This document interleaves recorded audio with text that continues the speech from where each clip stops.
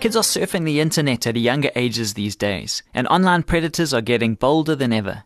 That's why it's important to set clear rules for online safety. Good day, and thank you for joining us for the Focus on the Family Minute.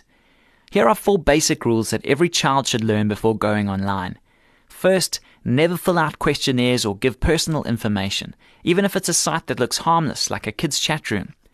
Second, never respond to email from people you don't know, and never send email to people you've met online. Third, when talking with friends online, never mention personal things like where you live or where you go to school. Remember that anything you write online can be viewed by people with the right computer skills. And fourth, always tell your parents when you see something that upsets you. And remember, when it comes to online safety, there's no substitute for parental supervision.